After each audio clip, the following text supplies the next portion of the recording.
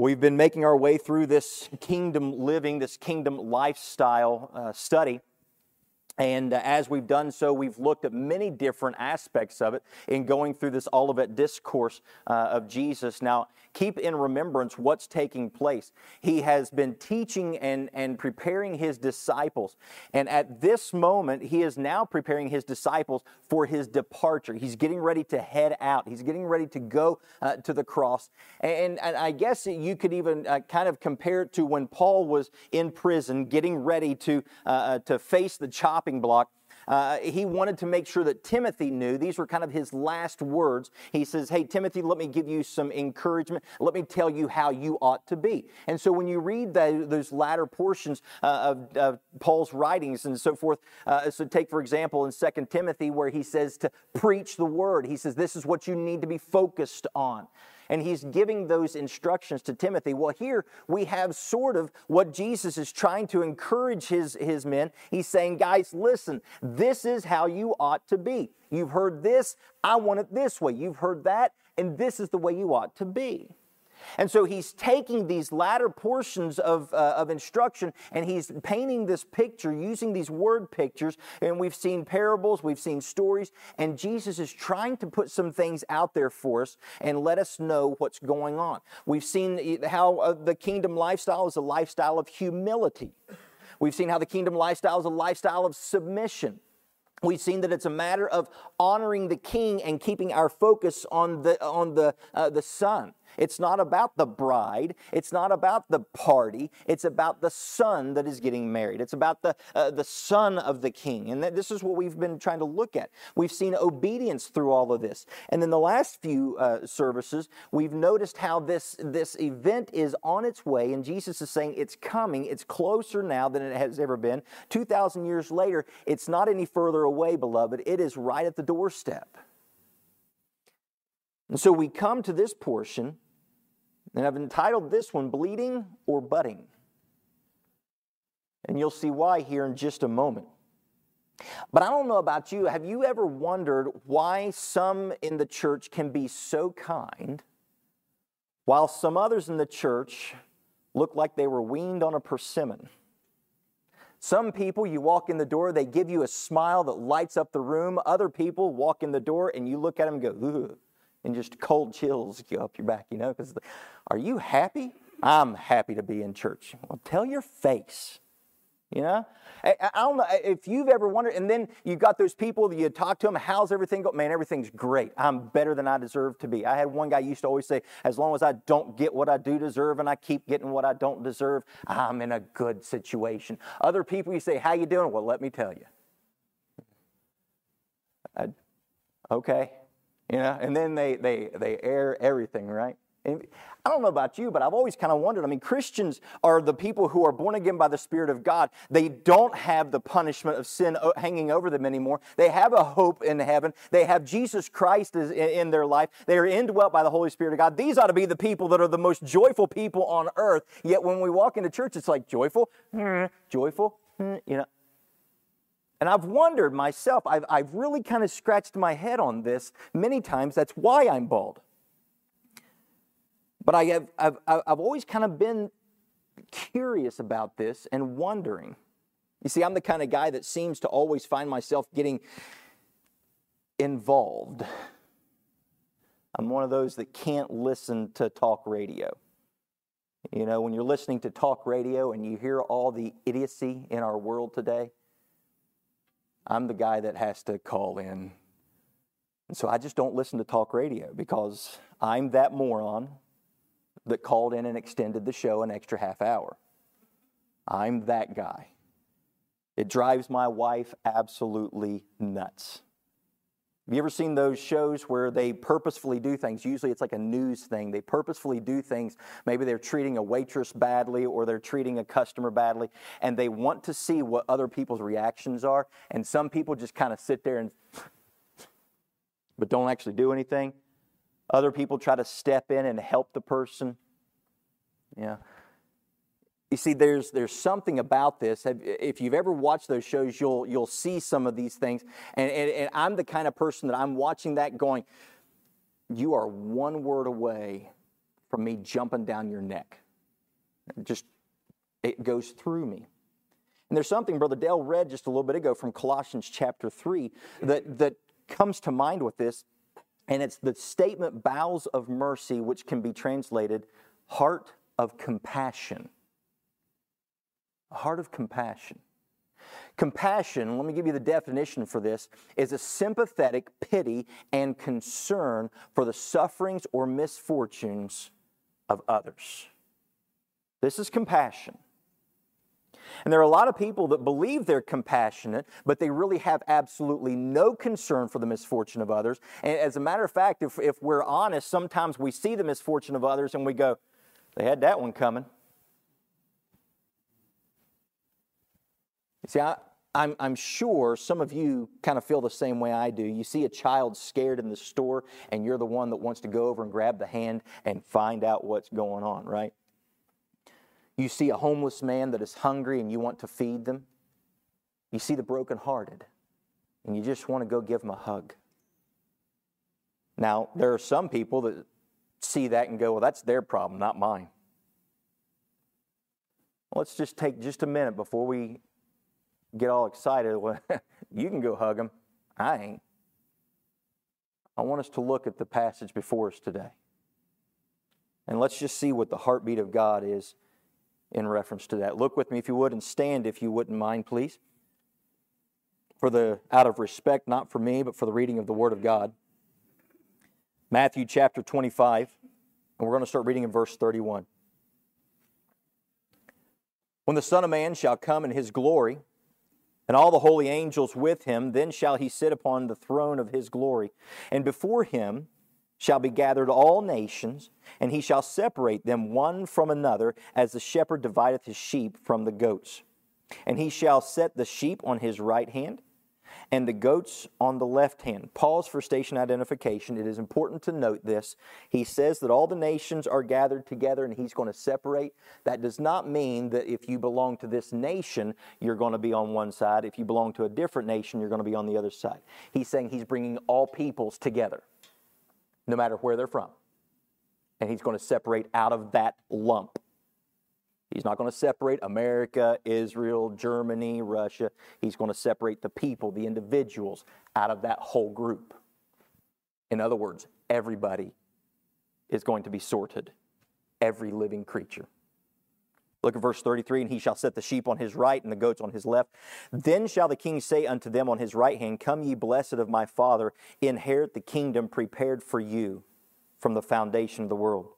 For I was an hungered, and ye gave me meat. I was thirsty, and ye gave me drink. I was a stranger, and ye took me in. Naked, and ye clothed me. I was sick, and ye visited me. I was in prison, and ye came to me. Then shall the righteous answer Him, saying, Lord, when saw we thee an hungered, and fed thee, or thirsty, and gave thee drink? When saw we thee a stranger, and took thee in, or naked, and clothed thee?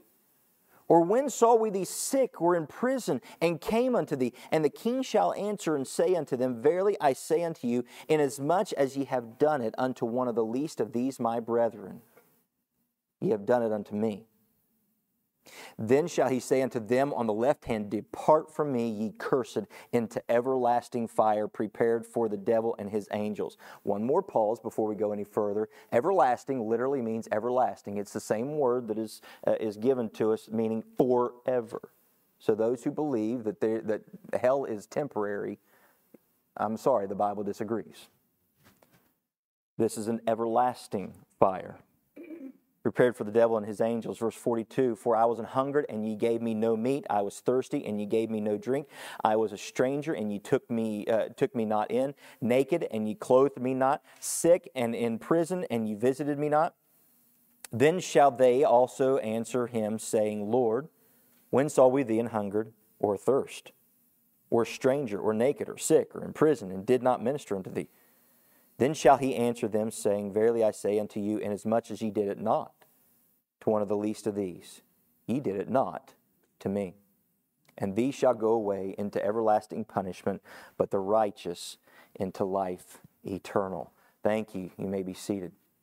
Again, At the end of this passage, at the end of this verse number 46, you see the word eternal. You see the word everlasting. This is not the only place in the Word of God that this is referenced. And so what we need to notice right off the bat is that Jesus is talking, and I understand that he is using some stories as he's leading up to this. He talks about the kingdom of heaven is like, the kingdom of heaven is like, and he introduces these ideas. But then when he gets to verse 31, I believe he's speaking a little more literally than he's speaking figuratively. Whenever we see the kingdom is like, or it is such as, or he spoke a parable unto them saying, that's one thing. But we don't read the metaphoric language here. He comes right out and he says, when the Son of Man comes. Now, he's making some notations about himself, and he's drawing some conclusions here that would have been very specific to these people. If you were to look back, and we've talked about this before, back in the book of Daniel, when you have the prophecy, the revelation of the Jehovah God coming down like as unto the Son of Man and establishing his rule and reign, Jesus refers to himself as the Son of Man, gets their attention to let him know, I'm that guy. And he's making a claim here, when the Son of Man comes, this is what he's going to be doing. This is what's going to happen. And so he starts to put all of this stuff out on the table. Now, it's important for us to note, again, as we have before, that there is one interpretation to Scripture, but there are several applications in Scripture. In order for us to rightly understand the passage, we must employ several Bible study tools. Two main ones that we want to try to look at is, number one, we don't separate the passage from the rest of the context. Now, there have been some who have taken this and they have removed the passage of Scripture, this portion of Scripture, from its immediate context and come up with some differing theology and some different ideas as far as what's actually being taught here. As long as we leave it where it's located, we get a pretty good view and a pretty good picture of what's going on. That's first and foremost. It's important to see the actual teaching that is represented, not isolate one specific idea and ignore the rest. The second thing is to remember the audience. Remember the audience, who's speaking and who they're speaking to. And this is one of the things that is oftentimes overlooked whenever we see something in Scripture and we don't necessarily understand. A couple observations that bring the importance of this into light. While this is a kingdom book, this is a book that was written by a Jewish man to Jewish people, someone who was very learned, very intelligent, wrote some things down. He was very meticulous in the way he wrote it. This is Matthew, and he's writing to a group of people. He's trying to speak to them. He's noticing the things that Jesus is saying, and he's trying to bring them all together. Now, what we find in this specifically, it's important to see that the entire book and Bible, even though this was written to a specific group of people with a specific thought process in mind, does not mean it does not apply to us. Take 1 Corinthians, for example. Paul wrote the book of 1 Corinthians to a church who was doing everything wrong. And for us to look and say, well, that was applicable to them, not us. We too could fall into the same traps if we don't take the lesson that they had to learn. It's kind of like if you had an older sibling that got a spanking and you watch and you're like, I ain't getting that. You learn from them. They did something stupid and you watch and you're like, I'm not going to do that either. This is sort of the idea. We need to be able to take all of Scripture and learn how to apply it to our lives. And so even though it was written to a specific group of people, specific problems and so forth, the application can be made of us. And so some of the observations of this passage that I want you to note, look at verse 40. Verse 40, and the king shall answer and say unto them, verily I say unto you, inasmuch as ye have done it unto one of the least of these my brethren, ye have done it unto me. One of these observations, this idea of brothers, the brethren, there's been a lot of conversation in many different commentaries. There's conversation as to what Jesus is referring to in the idea of brothers and brethren. There's some people believe that Jesus may have been talking specifically about the Jewish people, and this passage is in reference to how we treat the nation of Israel. I don't agree with that. I don't think that that's the exact thing that he was going for. The idea then makes people wonder if Jesus was referring in this passage to the way some treat Israel, and if you treat Israel incorrectly, you're destined for an eternity of punishment. If you treat Israel right, then you're going to be able to enter in as someone who is honored by God. I don't buy that. What I believe here is Jesus is referring to the way in which those of his flock treated those who are struggling. Or maybe another way of saying this is Jesus is referring here to the way those of his flock treated those whom he loves. I believe Jesus is referring more to the way in which those of his flock acted and treated others, the down and outer, so to speak. He's trying to get a point across. You can apply this to the way in which people in the church treat other people in the church. Let me ask it this way. Do you like it when someone treats your children poorly? I don't. I understand. I don't like it when those kind of things happen. I've had people in my counseling office before, and they were just talking about how horrible they are and all their failures and all their shortcomings, and they don't like this about themselves, they don't like that about themselves, and they're this, they're that. And I said, can I ask you a question? And I remember as one person got real teary-eyed when I got to this. I said, what if I looked at you and I said, your kid is a moron? Just the dumbest kid I've ever met in my life. They're worthless. They don't know how to do anything. They don't know how to act. They don't know how to, and they just, I can guarantee you your kid is so stupid that he can't do 2 + 2. He can't figure anything. How would you like it if I said that? I said, what would your reaction be if I said that about your child? They said, I'd probably come unglued on you. So then how do you think God feels when you say the things that you say about his child?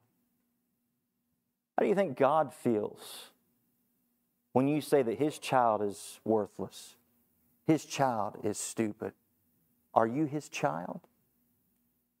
How do you think God feels when we treat the children of God as garbage and refuse? How do you think God feels when we act this way? How do you think God feels when we roast one another? We treat one another as pieces of scum that need to be scraped off the bottom of our shoe. How do you think God feels when we are unforgiving toward one another? How do you think God feels when these are his children? Would you take it from your children if your son and daughter didn't get along? And you're just like, well, that's just the way it is. I can deal with it. If your son walked up and spit in your daughter's face, would you put up with it? I think it's time for us to understand. God doesn't like the way we treat one another. Now, here's the danger. Here's the danger in that statement and statements like that. Everyone in here has the potential of thinking about how someone else has treated you or someone else that you love. But my question is, are you guiltless personally? Don't think about the other person. Don't think about what everybody else has done to you. Don't think about what everybody else has said about you or about someone you love. Think about you, yourself. Don't go down the road of, oh, he must be talking about. No, beloved, please. You. You can't change me. I can't change you. I can't change the other people. You can't change the other people. But you can address yourself. And this is what Jesus is trying to drive home. He's trying to let us know, don't worry about that. You need to be this type of individual. Think about it this way. I don't know if any of you have ever had fish. We've had fish. We've had a fish tank, enjoyed that all of 3 months or whatever. Y'all that like fish, there's something wrong with you. I love fish. Don't get me wrong. I love fish with tartar sauce. Those breadcrumbs, man. That's preacher. We like fish, right? But I'll be honest, I like the look of fish. I think a nice fish tank, it looks good. Our fish tank, you couldn't see the fish. What's the point? Yeah. But if you have a fish tank, and say you have a fish tank full of goldfish, and it's thriving, and you're doing a good job. You're actually keeping it clean. You're actually staying on top of it, right? And the fish, everything's going great, looks wonderful, and you decide, I'm going to go get some more fish. And so you go to the pet store, and you buy yourself a bag of neon tetras, and you bring those little tetras home. And if you all know anything about fish, you know where I'm going with this, right? You take those tetras, and you pour those tetras, and they're pretty, and you look at them, and you're going, aren't they cute? Guess what's going to happen by tomorrow? Goldfish are going to eat them. I think that's the way the church is sometimes. Our goldfish tank works great. And then we eat the people that get at it. We expect them to become a goldfish. We expect them to act our way. We expect them to do what we want to do. We expect them to get involved in what we want them to get involved. We expect them to assimilate. If you're a fan of Star Trek, you understand, we're not the Borg. It's not time to make them look like us. It's time for us to love on them.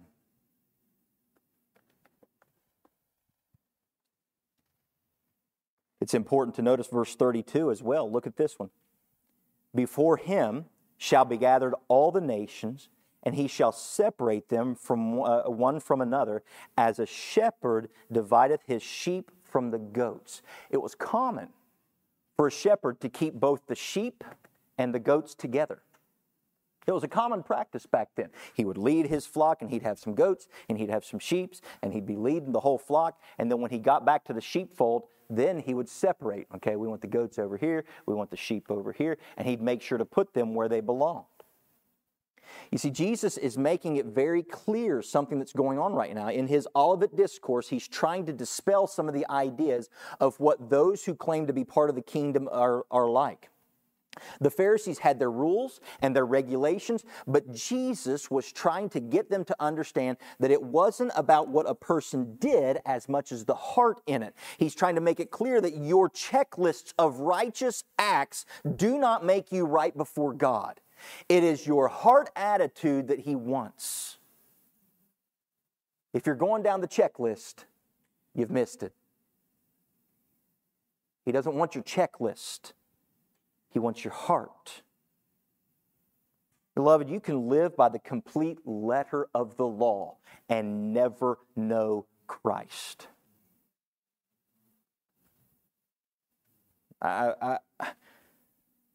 Matthew 5 even addresses this. Jump back to Matthew chapter 5.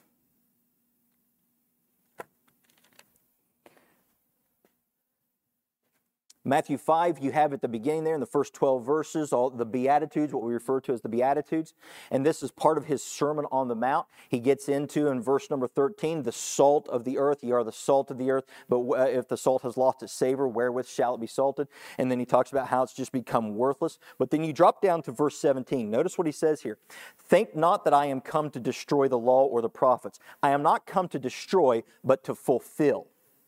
Now this word, fulfill, is the Greek word plerao, and what it's really insinuating, it means to satisfy, to verify, to finish. But another way of saying it, it gives the picture, this Greek word gives the picture of leveling up a hollow area. And so if you see, maybe in your yard, there's a low spot that's constantly collecting water, and you take dirt and you go out there and you put the dirt down and you level it all out. You want to bring that up. There's something missing. There's a divot there, and you want to fix that up. That's what this word means. Jesus is saying, you got this, you got the law here. I didn't come to do away with it. I came to fulfill, to fulfill it. The part that you're not seeing, I'm trying to get you to see. The part that you're missing, I'm trying to level it up. If you drop down into verse 21 of chapter 5, notice what he says. We're going to look at just a few of these passages. 21, ye have heard that it has been said by them of old. Look at verse 27.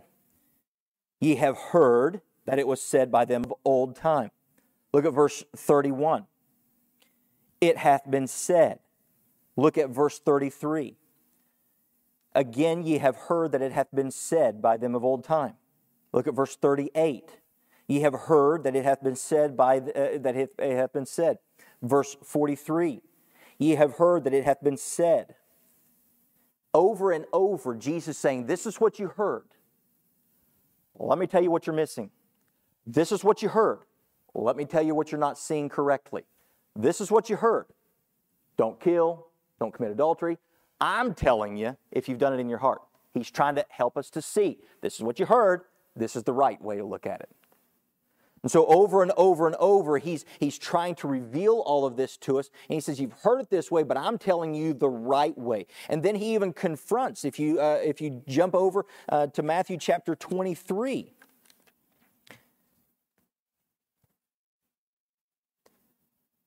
And he gets on to the Pharisees for messing all of this up for us. Look at Matthew 23, verse 23. He says, woe unto you, scribes and Pharisees, hypocrites, for ye paid tithe of mint and anise and cumin, and have omitted the weightier matters of the law. Judgment, mercy, and faith, these ought ye to have done, and not leave the other undone.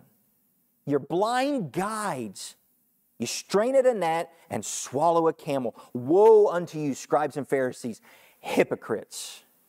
For you make clean the outside of the cup and of the platter, but within they're full of extortion and excess. And then he continues to go on down all the way through to verse 36 there. You can read that on your own.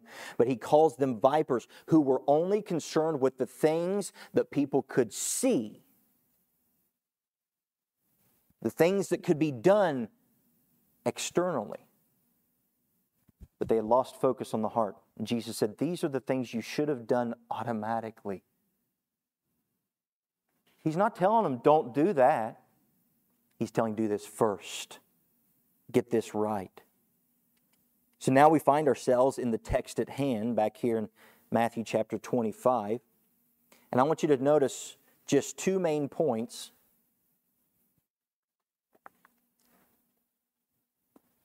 First, talking about the kingdom life. The kingdom life is a life of action. It's a life of action. Beloved, the only thing that will keep you from having a relationship with the Creator God is your willful ignoring of the invitation to follow Jesus. That's it. That's the only thing that's going to prevent. People have said before, well, I just don't have as close of a walk as you may have. That's not on me. That's on you.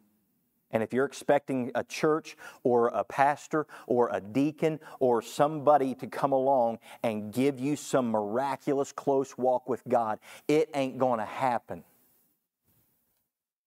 You are rejecting the invitation of Almighty God.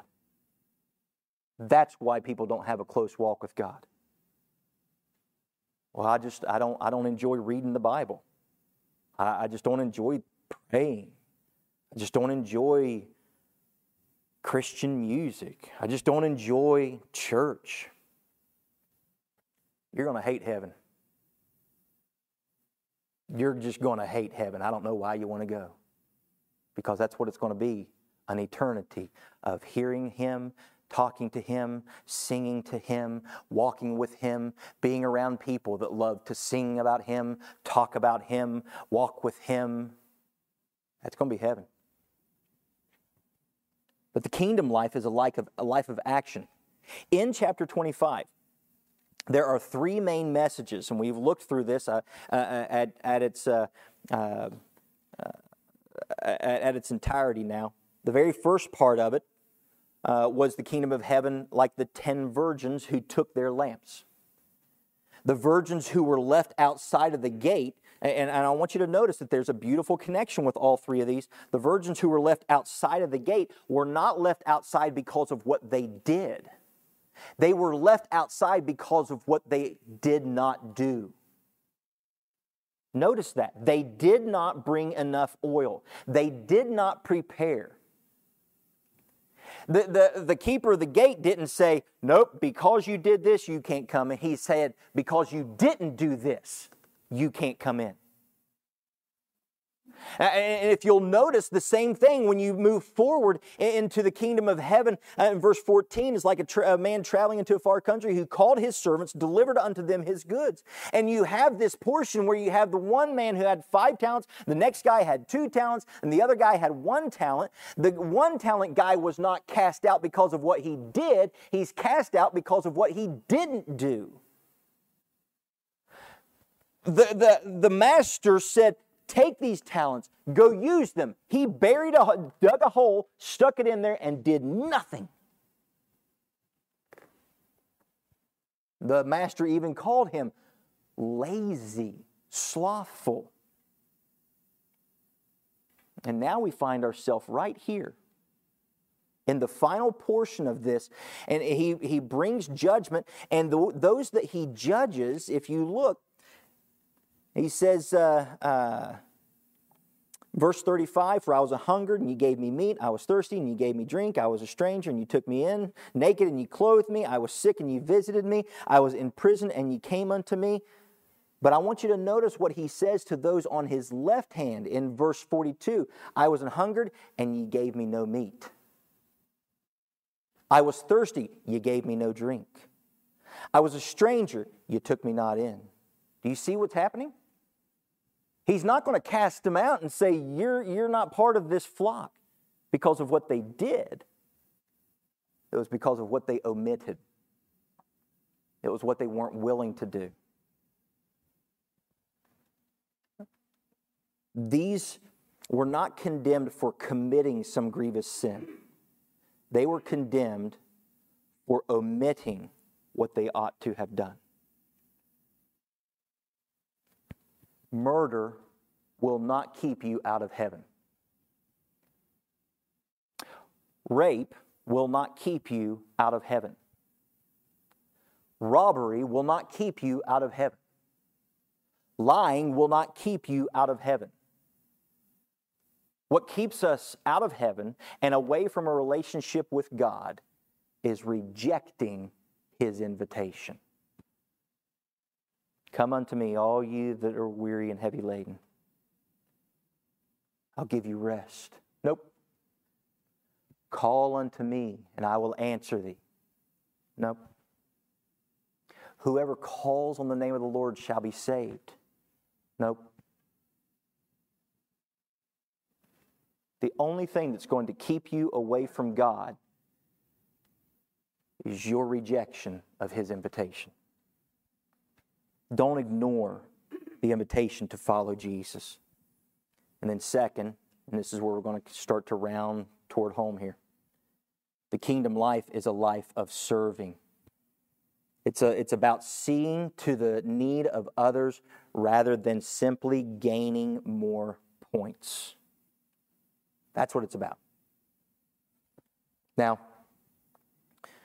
the kingdom life here, there are simple things that these simple things are typically the most ignored. They're typically the most ignored. You know, when I used to wait tables, one of the most common issues I found that people would have a complaint or anything if their drink was empty. You know, I mean, and if their food was going to take, you found out that there's a problem in the kitchen, their food's going to take a little while, go get them extra rolls. Get them some extra chips, whatever they need. The most common issues that aren't being addressed are the small ones. But here's what's amazing. The way I knew what they needed, this is deep. I used to wait tables. Some nights I made a killing, some nights I didn't.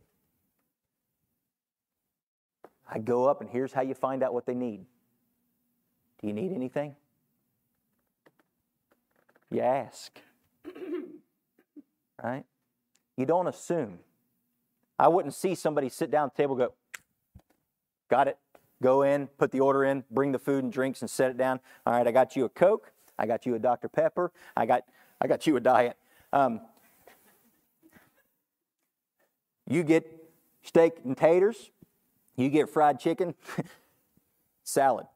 Yeah, I wouldn't do that. You go up and you find out what they need, right? What they want. So, as a pastor, sometimes I've figured out the biggest issue. Everybody wants something different. Everybody wants something different.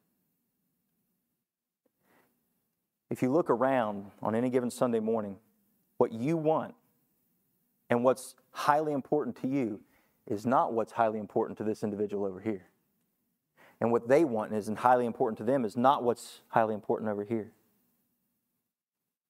And what we do is we focus on what we want and what's highly important to us, and everybody else around needs to come to our way of thinking.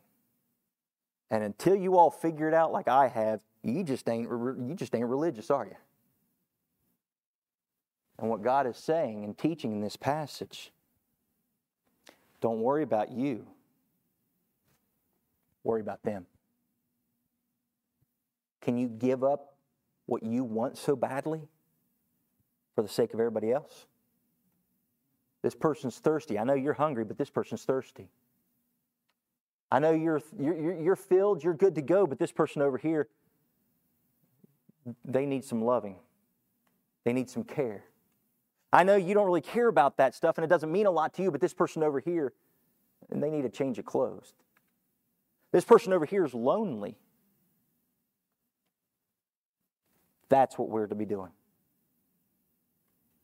We can't be all things to all people, but can we take a moment to quit trying to be all things to ourselves?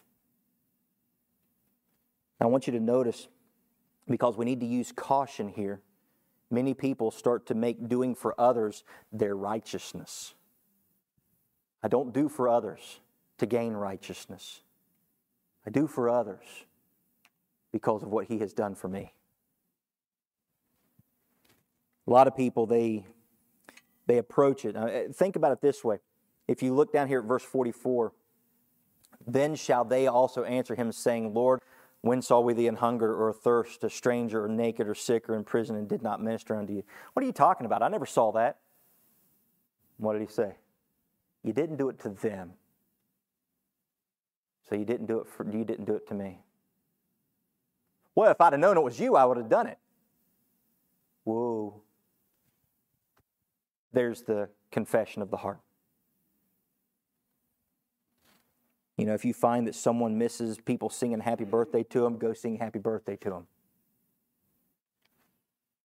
If you find that somebody needs something, go help them. We're going to go through these last few slides pretty quickly. There's just too much to put on one slide. So kids, get your pens ready. Here's what I want to kind of point out with all of this. Jesus points out that the heart of the kingdom of God and the kingdom citizen is one who is willing to do for others. He says in verse 32, he says, before him shall be gathered all nations, and he shall separate them one from another, as a shepherd divideth his sheep from his goats. Let me tell you a little bit about goats and sheep. Goats, number one, are independent animals that are curious and hard-headed. Sheep, on the other hand, are flocking animals that grow to depend on one another. Are you a goat or are you a sheep? That's really the question. We think that it is our job to go out and find the right people, right? No, it's not. I want us to understand something that every single one of us have probably struggled with at some point in time, or maybe struggle with right now. There will be a day when God will gather everyone together. And this will take place right at the end there, and He's going to separate the sheep from the goats. There will be a separating right down the middle. Color, geographical location, creed, gender, none of that matters. The only thing that's going to matter is, are you a sheep or are you a goat? That's what's going to matter. Good, evil. Sheep, goat. Compassionate, heartless. Child of God, unsaved. That's the only line. Just the two. But the reality here is in the separation. This is the reality. In the separation, that Jesus will one day separate the sheep from the goats. Now again, we think for some reason it's our fault or our job to go out and find the sheep. And we bring someone in. Wait, yep, you're definitely a sheep. You're just like the rest of us. Hold the phone. What if the most of us are goats? Do you really want to use us as the determining factor? I'm here to tell you, you don't want a lot of Andy Lakes in your church. That'll make a pretty poor church. It's not our job to get the right people or to help them become what we think they need to be. If you've been watching The Chosen, one of my favorite scenes in every episode of The Chosen, in all of it, is the one where Peter finally decides to follow Jesus. And Jesus is talking to him. Watch this clip. Go ahead and play that for me, Josh. Fish are nothing. You have much bigger things ahead of you, Simon, son of Jonah. Did you understand that parable I told earlier? From now on, I will make you fishers of men, and you are to gather as many as possible, all kinds. I will sort them out later.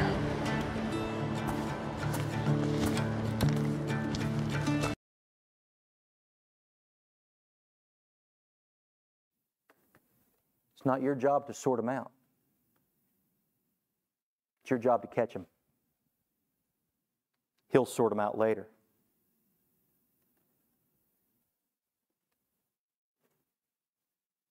But you're going to be part of that sorting.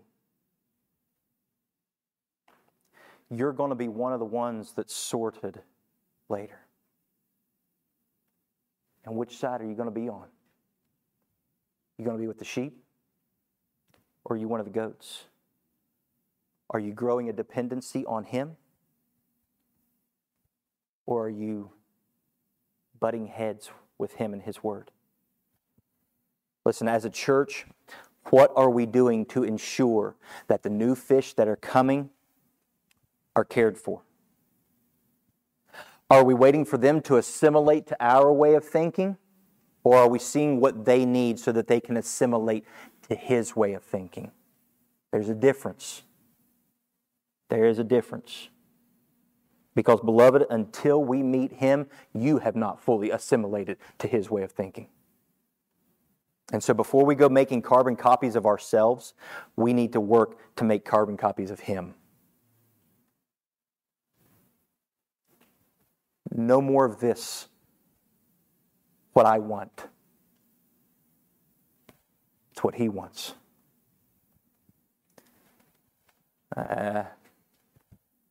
Too many people assume what other people need, but you're never going to know until you get to know them and ask them. So how can we apply this personally and individually? Well, number one, as a body, we need to strive to help those in need. I'm not talking about people who are poor, people who don't have enough money, people who don't have enough food. That comes with it. But there's someone in this church today who needs love. There's someone in this church today who is lonely. There's someone in this church today who needs an encouraging word. They're depressed. They're anxious and they need someone to grab them by the hand and pray with them. There's someone in this church today who has been struggling to understand God loves them. There's someone in this church today who needs someone to open up the Scriptures and show them how they can know Jesus Christ. Are you willing to be that person for them? Are you willing to do that? And individually, examine yourself. Are you preparing, or are you one of those like the 5 virgins who didn't prepare? And they're going to be on the other side. Are you using what God has given to you? Or are you going to be cast out? And last, this is all evidence. Just like how we treat one another is evidence. It's not your salvation. You treat someone good doesn't mean you're going to be saved. A lot of good people who aren't saved. But it's evidence. What's your heart attitude toward it all? Are you trying to use what He's given you? Are you prepared? Are you truly one of His sheep? Or are you going to find when He comes and separates, you're not over here with the sheep like you thought you were going to be. You're actually one of the goats. Jesus talked about it. Matthew chapter 7, He said, many say to me that day, Lord, Lord, didn't we prophesy in your name? Do many wonderful works. We even cast out demons in your name. And He'll say, I never knew you. He didn't say, I used to know you and you lost it.